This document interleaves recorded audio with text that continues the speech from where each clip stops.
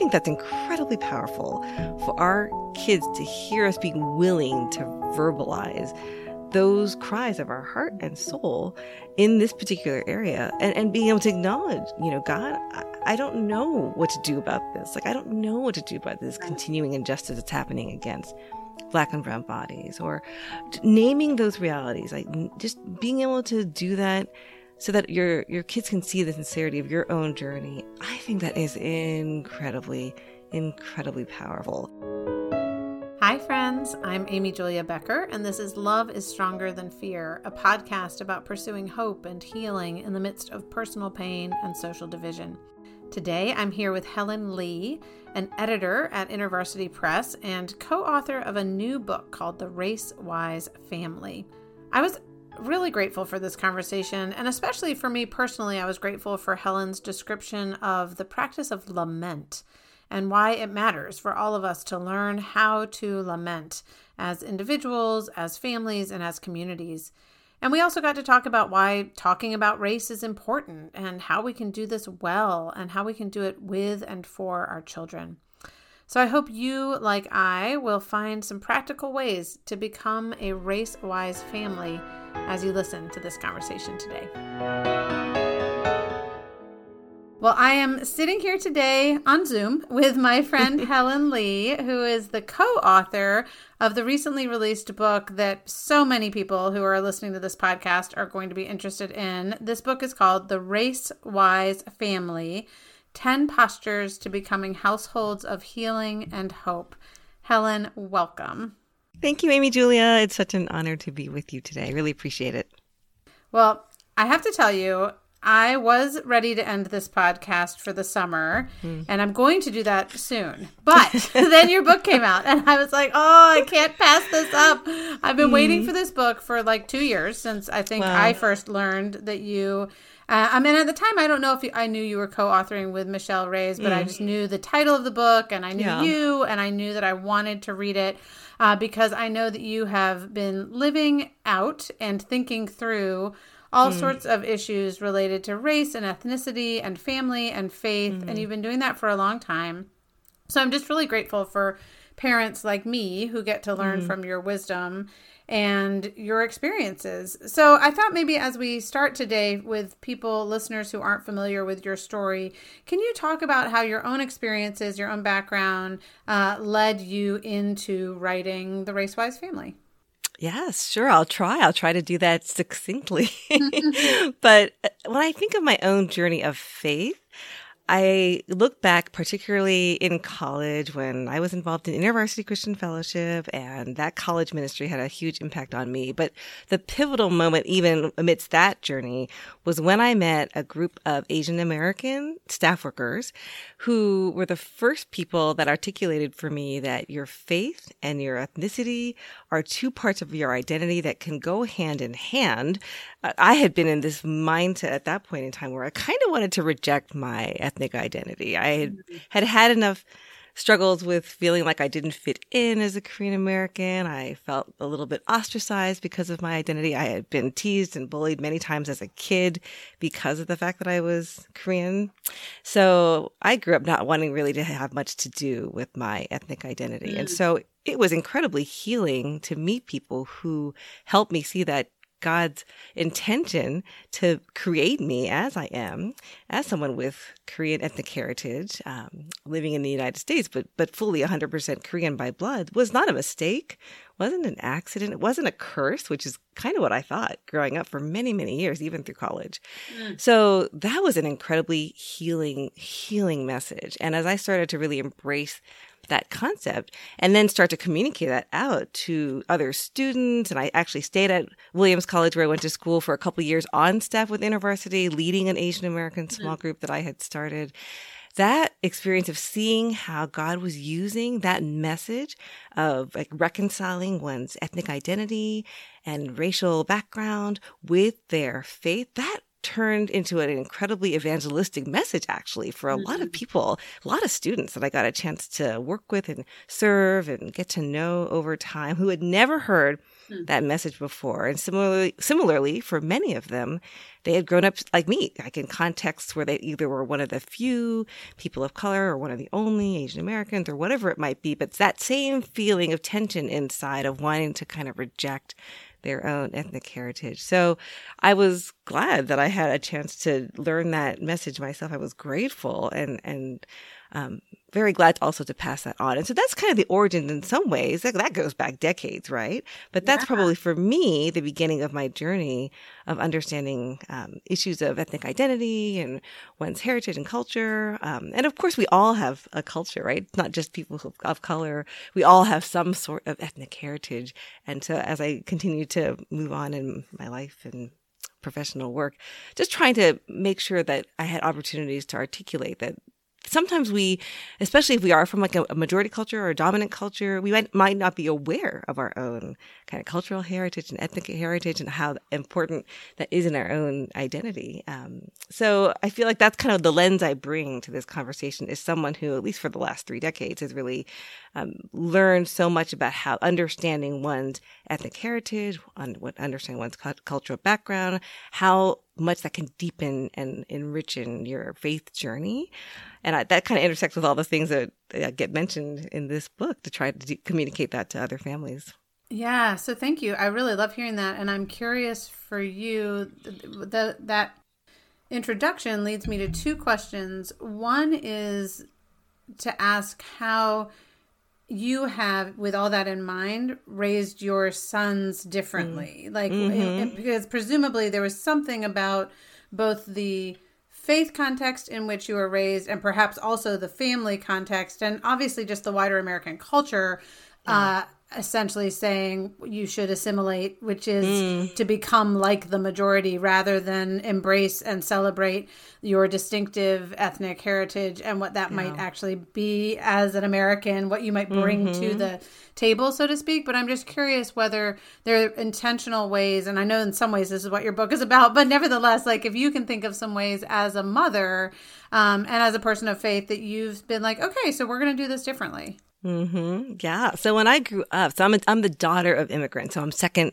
generation. My parents were the first generation to come over from Korea. And then I was born here in the US. And interestingly, when I was younger, I spoke Korean first, apparently, but then when I got into preschool, my parents were actually told by a teacher. Of course, times are different now, and the way we think about languages and how babies and children can internalize language. But what my parents were told at the time was, you need to stop speaking Korean to your daughter. You need to make sure she stops speaking Korean to you, because then she will not be able to stick with us and learn English and be on pace with her peers. And so, of course, my parents at that point were like, okay, no, you don't have to speak Korean anymore. We're going to definitely let you speak English. And so that's kind of one marker of how I was raised as a kid, to almost in the very, very beginning, like when I was a preschooler, to start kind of separating myself from my own ethnic heritage. And then my parents, as being immigrants and busy and just literally trying to survive, day to day, year to year, we didn't have conversations, never had explicit conversations about my own Koreanness.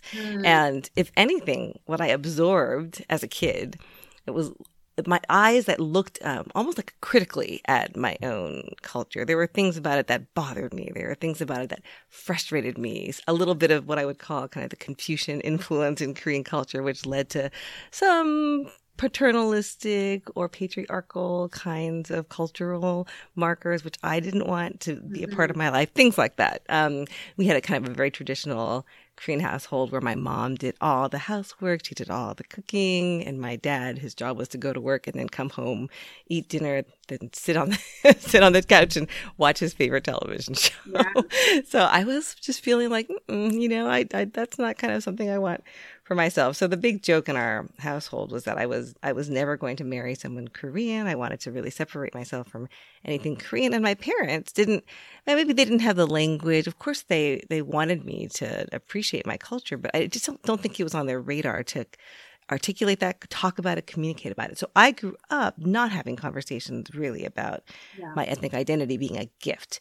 So that's one thing that we changed pretty, right from the beginning. I ended up, God's humor, I ended up marrying someone who was Korean. Right. I married someone who was Korean Canadian. So I didn't marry a Korean American. I married a Korean Canadian. I still managed it. I did. Yeah, exactly.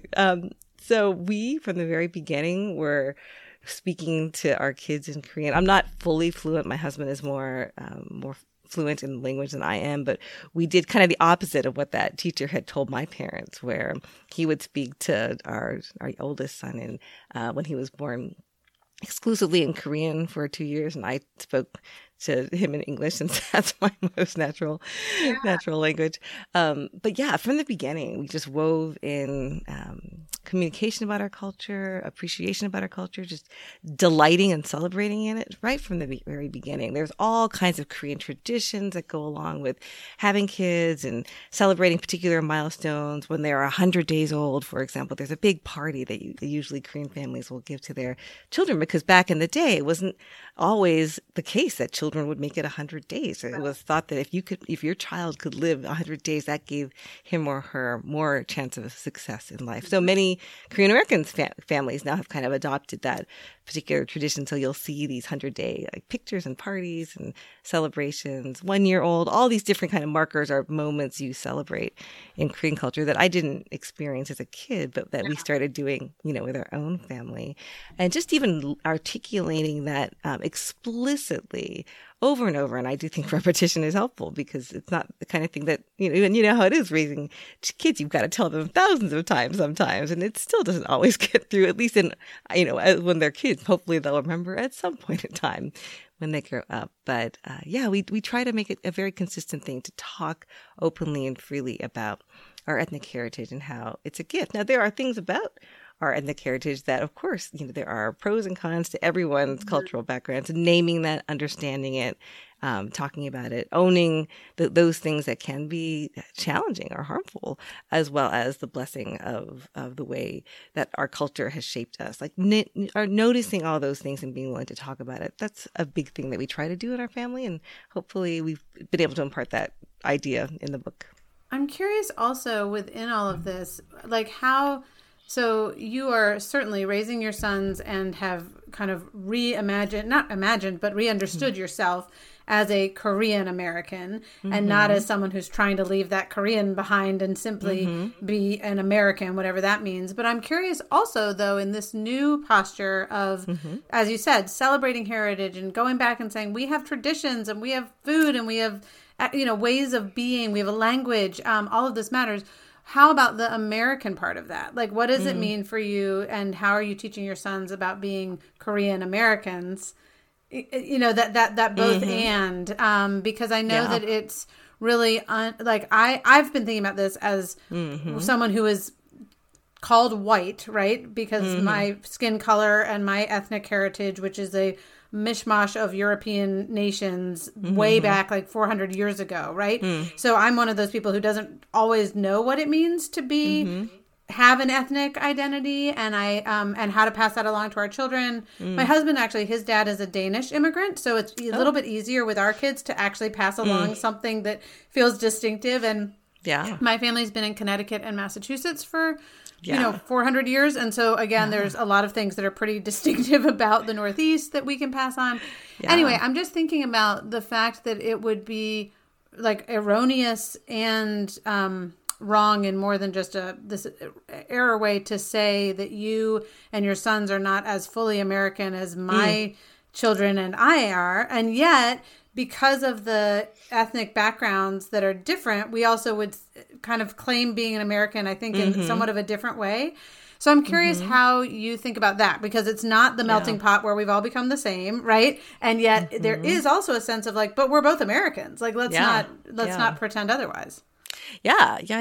What a great question. So it's interesting because my kids are Korean American Canadian, right? So they have Canadian citizenship as well. So it often comes up in the context of the fact that we have the ease. It's a unique situation, but that kind of ease of comparing and contrasting American culture and Canadian culture. So that gives us kind of a framework and a base to have those conversations. And I understand not everybody has that framework or that base, but it gives us something to kind of work with in terms of articulating what is American culture, because I think for most of us, it's just the water we swim in. It's the air we breathe. And so it's not even something that's easy to like point to or identify because it just surrounds us all the time. So I think there is something about, as we continue to get to know just the range of people's stories around us and see how they think about identifying American culture versus Korean culture versus Canadian culture, et cetera, it starts to sharpen our own awareness and our understanding of the fact that, oh, this water that I swim in is not what everybody swims in. Mm-hmm. This air that I breathe is not what everyone breathes. And in fact, different ones of us in this water swim in it a different way, or maybe we're wearing different equipment, or maybe there's something different about our swimsuit that allows us to have a slightly different experience in that water. Yeah. So even giving language to that, even just naming that one basic fact, which I think escapes particularly, I think, those who grow up in the dominant culture, it's easy to think, oh, just everybody has had kind of the same experience. Everyone has been swimming in the same water. So we're all Americans, so we all kind of experience that the same way. But I think being able to name that, you know what, that our experience of growing up here in America may actually be very, very different, from someone else. So even that question of trying to name what is an American culture is a little tricky, because it could be very different the way I experienced it from the way you experienced it or someone else experienced it. There are, of course, things, I think that times when, this is going to sound almost really silly, but I think that times when we do things like watching the Olympics together, for example, is a time when you can kind of have some of those interesting conversations. And I think families love to watch the Olympics. It's one of those great moments of getting a chance to see lots of different examples of national pride, so to speak, and kind of even, celebrate what it means to be an American and how that's distinct and different. But you can even have some of those conversations and commentaries about, oh, okay, so you see all these different nations. And interestingly, when you look at the delegates from the United States of America, they don't all look the same. There is a diversity there. Why is that? And this is part of the strength of American culture, is the fact that we do have that wonderful, amazing range of people from all over. And that's not to say that other nations don't have that at all, but there is something unique about the American context that is different. Those are some things that you can start naming as parents with your kids when they're very young, which again helps them to clue into these big kind of ideas of culture and ethnicity and identity with something like tangible and visual that they are seeing, they are noticing, but they may not understand what it means to be, say, in like the majority culture versus being someone who's a person of color, and what those distinctions even mean. Talking about it gives permission to be asking those questions and having those conversations. So that's, I think, an important door to open even when they're young, because this question about what does it mean to be an American is complicated. It is complicated, but at least naming that there is such a thing as American culture, and there is such a thing as like dominant culture within American culture, starts to open up some of those doors of conversation. Yeah, and I think so much of your book is really about opening up those doors in both literally, as you were just talking about, that naming and noticing without judgment, without simply noticing, this looks different than that, or tastes different than that, or whatever it is. But then also bringing some understanding of, what's the history of those distinctions, how do different people experience them. All of that is going to grow both compassion and, I think, perhaps the possibility of celebration of both and of lament. I mean, I guess actually maybe we'll go there. That's another aspect of your book that I thought was really important, that you write about, 10 postures, and we're not going to have time to talk about all of them, but one of them is a posture of lament. And you write about how easily lament can be overlooked or ignored, or just not even known, honestly, in especially families that have positions of privilege within our culture. That's certainly true for me within our family, where I feel like we've lived with economic stability and relative social ease and prosperity. And so could you speak to people like me in terms of what lament is and why it's important why it's important, and then also what that might look like to incorporate lament into a household? Yeah. So lament is one of those words that people might want to try to avoid. It sounds sad. I mean, it sounds like something that, why would you want to lament? And yet, if you read even especially through the Bible and through the Psalms in particular, you see so many biblical examples of lament. Yeah. And I think that the key thing about lament and why it's important for us as Christians and as families to engage in that practice and posture is it just softens our heart. It opens us up to become more compassionate to the stories of people around us. And one of the stories, I think I told the story in the book, I don't remember, but I remember that I've mentioned InterVarsity before, but I was in an InterVarsity staff gathering. It was a multi-ethnic staff gathering, and it was right after the verdict of the Eric Garner murder had come out. So I was in this room. We with all the other staff people, maybe a couple of hundred staff people of all different ethnic backgrounds. And we decided for that evening to be an evening of lament based on the verdict. So the worship team just led with very kind of soft and quiet meditative music. And then it was quiet. And then we were just invited to pray in whatever way God was moving us to pray. And as I sat there in the silence of the room initially, I was sitting surrounded by African-American staff colleagues. I just happened to be in a particular place in the room right around me. All the people who were around me were all fellow Black staff, men and women. And one after another, I just started hearing them sob. Like one person after another person after another person just started sobbing. And not even like gentle tears. I mean, heart-wrenching, deeply, deeply guttural sobs, like coming from the depths of their soul. And of course, I, as someone of Korean descent, person who's Asian American here in the U.S., I do not have the same experience as my Black brothers and sisters. So I cannot fully understand, all the pain that happens every single time we have yet another instance of police brutality and a lost life, a senselessly lost Black life in particular. But as I was just sitting in the midst of all the tears and all the sadness and all the anger and some of these tears turned and sobs turned to screams, and they turned to wails, and they just turned to, why God, why God, why God? I mean, very, very just yelling at the top of people's lungs. They just needed to get the weight of their just sadness, suffering, all of it just out. I mean, that did something to me in a way that I cannot fully explain. Something, of course, I knew in my head how hard these verdicts were. Of course, I felt deeply the injustices of those moments. But something about being alongside the lamentations of my Black brothers and sisters as they were in those moments of lamentation, it just broke me in a way that I don't think any other words or understanding could have. So that's what lament can do. It can move you at a heart level to really start resonating with the injustices and pains and sufferings and evils of the world in a way that your head sometimes can't quite get there. And our head knowledge is important. We need to read, we need to study, we need to learn, we need to engage our minds. But lamentation engages your heart. And I think that when it comes to this conversation about race, there's a lot of opinions. in the church, there are a lot of opinions and a lot of people who think this way about this or think this way about that. And we don't all agree, which is fine in the sense that, somehow God will bring all that to fruition in his unified way at the end. But when it's hard sometimes to maybe convince people, whether fellow believers or just other people in your circles, about some of these issues.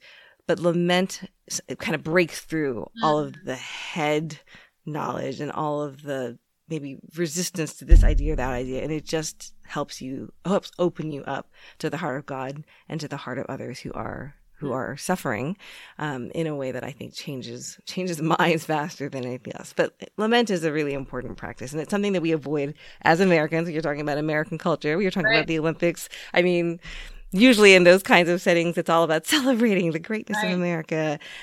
We don't often take the time to lament some of the harder parts of our history, the darker parts of our history. And that's part of our journey of transformation, is being willing to be open to seeing the truth, both the good of who we are as Americans and also the hard parts of our history that we have to, and I think are still reckoning with. That's an important part of this process of becoming a whole and reconciled people. Yeah, and I'd love to pick up from there in terms of so much controversy we're seeing across the United States in general, but especially within the white evangelical church when it comes to the idea of race as not just a controversial topic, but a divisive one, and one that I think there are parents who are, again, people of faith, who fear that talking about race, and especially talking about the racialized incidents of violence and brutality and systemic injustice that we, see regularly in the news, that to talk about that with their children and in church is like signing on to a secular agenda. Or, I mean, I've seen that's what I see more recently. I feel like when I was growing up within kind of white evangelicalism, it felt more like race is peripheral to the gospel. So it wasn't like, oh no, don't talk about that, that's secular and dangerous. It was more just like, that's not the most important thing. You just need to talk about Jesus. Everything else will kind of work its way out. Like it's an optional topic for like a session in the afternoon, but we're going to do the core stuff right now, or whatever. Like, so I guess in either case, whether it's kind of this like benign neglect of the topic or this direct, no, that's a scary or dangerous thing. Could you just speak to like why this is so important for parents who are Christians to be bringing the conversation of, racial distinctions, ethnic differences, diversity, and even the harder stuff, like whether it's, George Floyd's death or the recent shooting in Buffalo, New York, or we could sadly, just list so many different instances. What would you say to parents who are kind of scared about bringing up those topics for all of those different reasons? Oh, wow. Yes, we could probably spend a couple hours trying to unpack all those things. Let's see if I can give you a couple of summary statements in response. Okay, so this word fear, it comes up a lot, right, when we are talking about this topic. And what I've been trying to, even in my own mind, work out and then communicate to others is that what I see in Scripture is that God does not give us a spirit of fear. He gives us a spirit of power and love and truth. So I have to believe that when we are experiencing fear in talking about this issue, that's not from God. And I do believe that is one of Satan's huge weapons that he is using right now in the church to prevent there from being either conversation or progress in the area of racial reconciliation. So what are we potentially afraid of? Are we afraid of ostracization with our peers? Are we afraid of judgment from other Christians? Are we afraid of getting it wrong?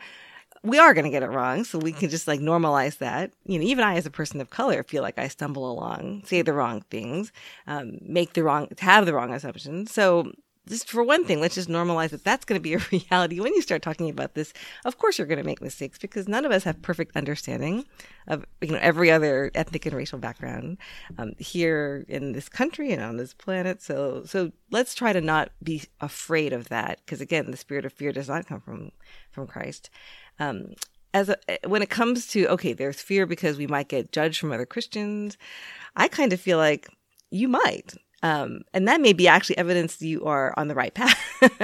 If you are getting pushback, if you're having to struggle because now your friends and family are upset at you or just think you're, out to lunch and you're going on some liberal pathway, really ultimately, God is your judge. And as you sit before the Lord and ask him, are you the one giving me these kind of revelations and these convictions? Like, where is that coming from, Lord?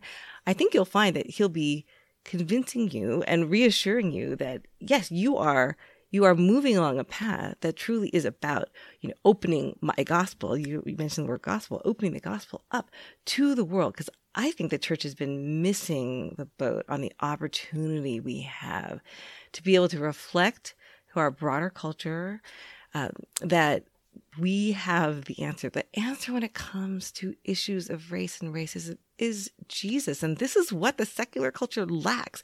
This is where the conversation outside of the Christian faith will be destined to be incomplete. There is no way that the culture can come up with a solution to racism because they're not able to name what racism is, which is an outgrowth of sin, of course, and the brokenness of our world. And there's no way that a non-Christian can fully be able to provide the solution, which is Christ, and the way that Christ can bind all wounds and bring the kind of healing that can restore the nations.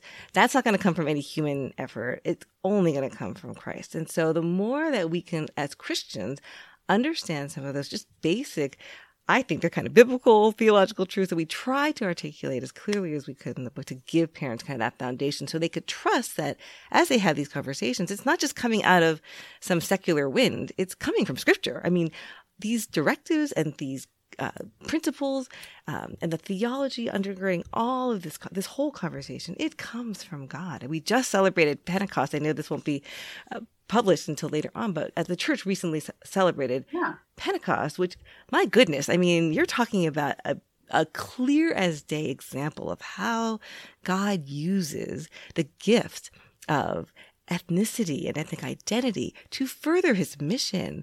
I mean, Pentecost is an amazing story of that. And thousands of people became Christians as they heard their own heart languages coming from the mouths of people who didn't even know how to speak those languages to begin with. So God is using this very particular component of ethnic heritage and identity to further the gospel. So it's true that culture, ethnicity, these are not the gospel, but God uses them to further the gospel. They are part of God's message to reach the nations, to bring the world to a reconciling knowledge of him. So it's frustrating. And it does seem... go ahead. Well, it also seems to me that the story of Scripture is one of like particularity and diversity, right? That you have this chosen nation of Israel, always meant to be a light to the nations. Yeah. So there's that. And then once that starts to be even more lived out through the church in the sense of we're reconciling Jew and Gentile, it's not so that they can become the same in their ethnicity, even in the outward manifestations of that in terms of food practices or Sabbath keeping or circumcision, right? But actually so that they can become unified in this relationship, reconciled relationship with God, but retain diverse languages and cultural practices and in fact celebrate that so that, you know, we get this sense of that's harder and it's more true. It's like more of a reflection of who God is because of the diversity that remains. Like there's more of a sense of God's own, like abundant and multifaceted being when we are able to not just acknowledge our common humanity or for Christians a common identity in Christ, but actually also say that's what allows us to celebrate these diverse expressions of that humanity is actually there's like a commonality and a diversity. And I feel like sometimes we like fall on one side of that or the other rather than holding that together. And that seems pretty central to me in terms of what the gospel of like the good news of Jesus coming to say, I'm here to like, to love, to heal, to redeem. And that's not to make everyone the same. But it is actually to allow us to not be threatened by each other, to open up all sorts of possibilities for receiving one another and seeing each other's, distinctions, again, not as threatening, but as actually gifts to each other. Absolutely. And I think that sometimes parents forget the fact that, I mean, demographically, this is a reality here in the United States, and especially more so for our kids. So it's not like a future reality that America is going to become a non-white nation in like 20 years or so. It's actually a reality now. For those who are 18 and under, that population is already very multi-ethnic, very diverse, and majority non-white. Right. So our kids are already seeing this. Depending, of course, where you live, it changes as to how much they're seeing it, but they will continue to see it more and more. And as they grow and head to college, they'll see it even more and more. I mean, this is a reality for our kids. So the more we resist talking about it and engaging the conversation, the less prepared they will be for the reality that they are actually already in right now. So our kids, depending, of course, on their age, can articulate this more than others depending on how old they are, but they are noticing. Even babies notice racial differences. I mean, this is like a scientifically proven fact. And so if babies are noticing and toddlers are seeing, but no one is helping to give them language to, again, normalize talking about it, then they adopt whatever is in the water they're swimming in. And that can be a very dangerous thing depending on what that water is telling them. So the more that we can take initiative as parents to be willing to try to push against the fear we might have about talking about this, pushing against the concern that we may not know all the answers about this and I may get it wrong. That's all right. Yes, you may and you will, as we all do. But it's more important that you start and make mistakes than don't start at all. Amen to that. I'm also thinking about when this podcast episode is released, we're going to be kind of coming up along what to many Americans, especially white Americans, is a new holiday. We're coming up on Juneteenth, which is a now nationally recognized holiday, which is a celebration. And it's I've been struck in my own parenting that it's really important for me to, as we've talked about, name the injustices of our present and our past and the ways in which race has played into injustice. But it's also really important to honor the beauty of diversity and to celebrate the ways in which, whether that's a historical event like Juneteenth or the history of different cultural expressions within American culture have shaped and formed us. Anyway, I'm thinking about Juneteenth just because of the time of year, but I'm wondering if you have advice for parents who are seeking to explain, to know what it means to observe Juneteenth. If you're not a Black American, what are we doing as a nation? How do we do this? How have you done that with your own kids, or what advice would you give to parents? Yeah, I think whenever you're facing any kind of cultural holiday, marker, experience, where you're not entirely sure what the best thing to do is, then we want to reach out and learn from those who do know, right? So just there's nothing wrong with just even observing and seeing and looking with your kids at the ways that your Black friends are celebrating, going on social media to even see how some of your Black friends are communicating about it, and learning from them is super important. I'm actually, this is not going to be easy on a podcast, but there's a book that's coming out by Dorena Williamson on Juneteenth for children. I'm trying to see what date that is, so this is not ideal on a podcast for me to be looking at my phone. But in any case, I know Dorena has written a children's book. So Dorena Williamson is an author who writes children's books. She's written the book Colorful, Graceful, The Celebration Place for IVP, just a small number of the books. And I think her book with Juneteenth is also with IVP, but I'm not 100% sure.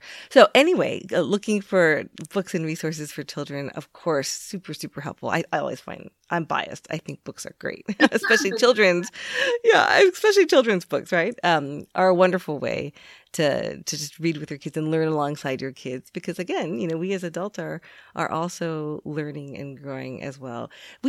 Usually the issue is not that there's not resources out there. There's usually plenty, whether it's a book, whether it's a video, whether it's, YouTube, whether it's a television series. There's so much out there. It's usually just more about initiative and intentionality. So I think if Christian parents just are willing to take that intentional time to look and see what's out there that would be age appropriate for their kids and their families, do some learning on their own as well, do a little reading up beforehand. Those are things that anyone can do. I mean, there's nothing hard about it. It really just is a matter of will and willingness to take the time to prepare and to learn. Well, thank you. And I'm curious, this is, just kind of coming to the end of our time, and as I said, you've got 10 postures in the book, and not only do you have 10 postures, but then at the end of each chapter, there are a list of, a good handful of different practices and activities, many, many resources, just like you just answered, as far as books and other ways for parents to be in conversation with their kids. I took away just even the watching the news together and then discussing it at the dinner table, just having various, little things that can be incorporated into family life. But I'm curious if there are one or two practices that you as a family have really come to value when it comes to becoming race-wise. One or two things that you would just leave us with as far as things that have been helpful for you as a parent. Yeah, I think, and it's going to sound so basic. I wish there was... Basic is okay. Sometimes that's all we can handle. Yeah, we, as a family especially this was during the pandemic, we actually spent most of our Sundays, worshiping at home like many people did, but we actually did our own scriptural study as a family. And then, of course, ended every single time of study with just open prayer. And prayer is such a great way, I think, that we can not just communicate with God, which of course is the primary purpose of prayer, but it's also a way that our kids can learn from us as parents as to how we engage with God on some of these challenging topics. So as you are praying out of the sincerity of your own heart, lamenting things you're seeing on the news, naming some of the injustices and realities where you need and want to invite God's justice to reign, expressing those moments of lament, expressing solidarity with those who are suffering. As parents, I think that's incredibly powerful for our kids to hear us being willing to verbalize those cries of our heart and soul in this particular area, and being able to acknowledge, God, I don't know what to do about this. I don't know what to do about this continuing injustice that's happening against Black and brown bodies, or naming those realities, just being able to do that so that your kids can see the sincerity of your own journey. I think that is incredibly powerful. So really, the process of becoming a race-wise family starts with parents being willing, and we've used that word intentionality already, but just being willing to take that time to open up their own hearts, minds, and souls, because it's not going to always be comfortable. It may actually be painful at points as you start kind of confronting maybe areas of your own bias or areas of your own ignorance or areas where you need to repent of certain things, or you have to own and name your own privilege, as you mentioned. That's a posture we talk about in the book as well. So this is not a comfortable journey at times. It's not. But what's on the other side of that is the more we can open up our hearts and our minds and our souls to the realities around us, the more we can open up our eyes to see the injustices and be willing to name it and talk about it, the more our kids will begin to see the water more clearly, around them. And that's, I think, super, super important, especially if you're you're a family that's growing up in the dominant culture. The world is changing. And so that water is going to change and continue to change in the future. The more you can be aware of it, talking about it, naming it, normalizing conversations around it, normalizing it in your prayer time, the more your kids will start to pick up on that and learn from that as well about how to be race-wise themselves. Helen, thank you so much for your time today. Thank you for your book. Thank you for your stories. I really appreciate it. Oh, it was my pleasure. Thanks for having me on, Amy Julia. Thanks, as always, for listening to this episode of Love is Stronger Than Fear. You can check out the show notes for more information and be on the lookout for one more episode this season. Next time, I will be talking here with theologian John Swinton about health and disability and healing. I've already recorded that conversation, so I can tell you that you will not want to miss it. I was so blessed by that. As always, I'm grateful to Jake Hansen for editing this podcast, to Amber Beery, my social media coordinator, and I'm thankful to you for being here. So as you go into your day today, I hope and pray that you will carry with you the peace that comes from believing that love is stronger than fear.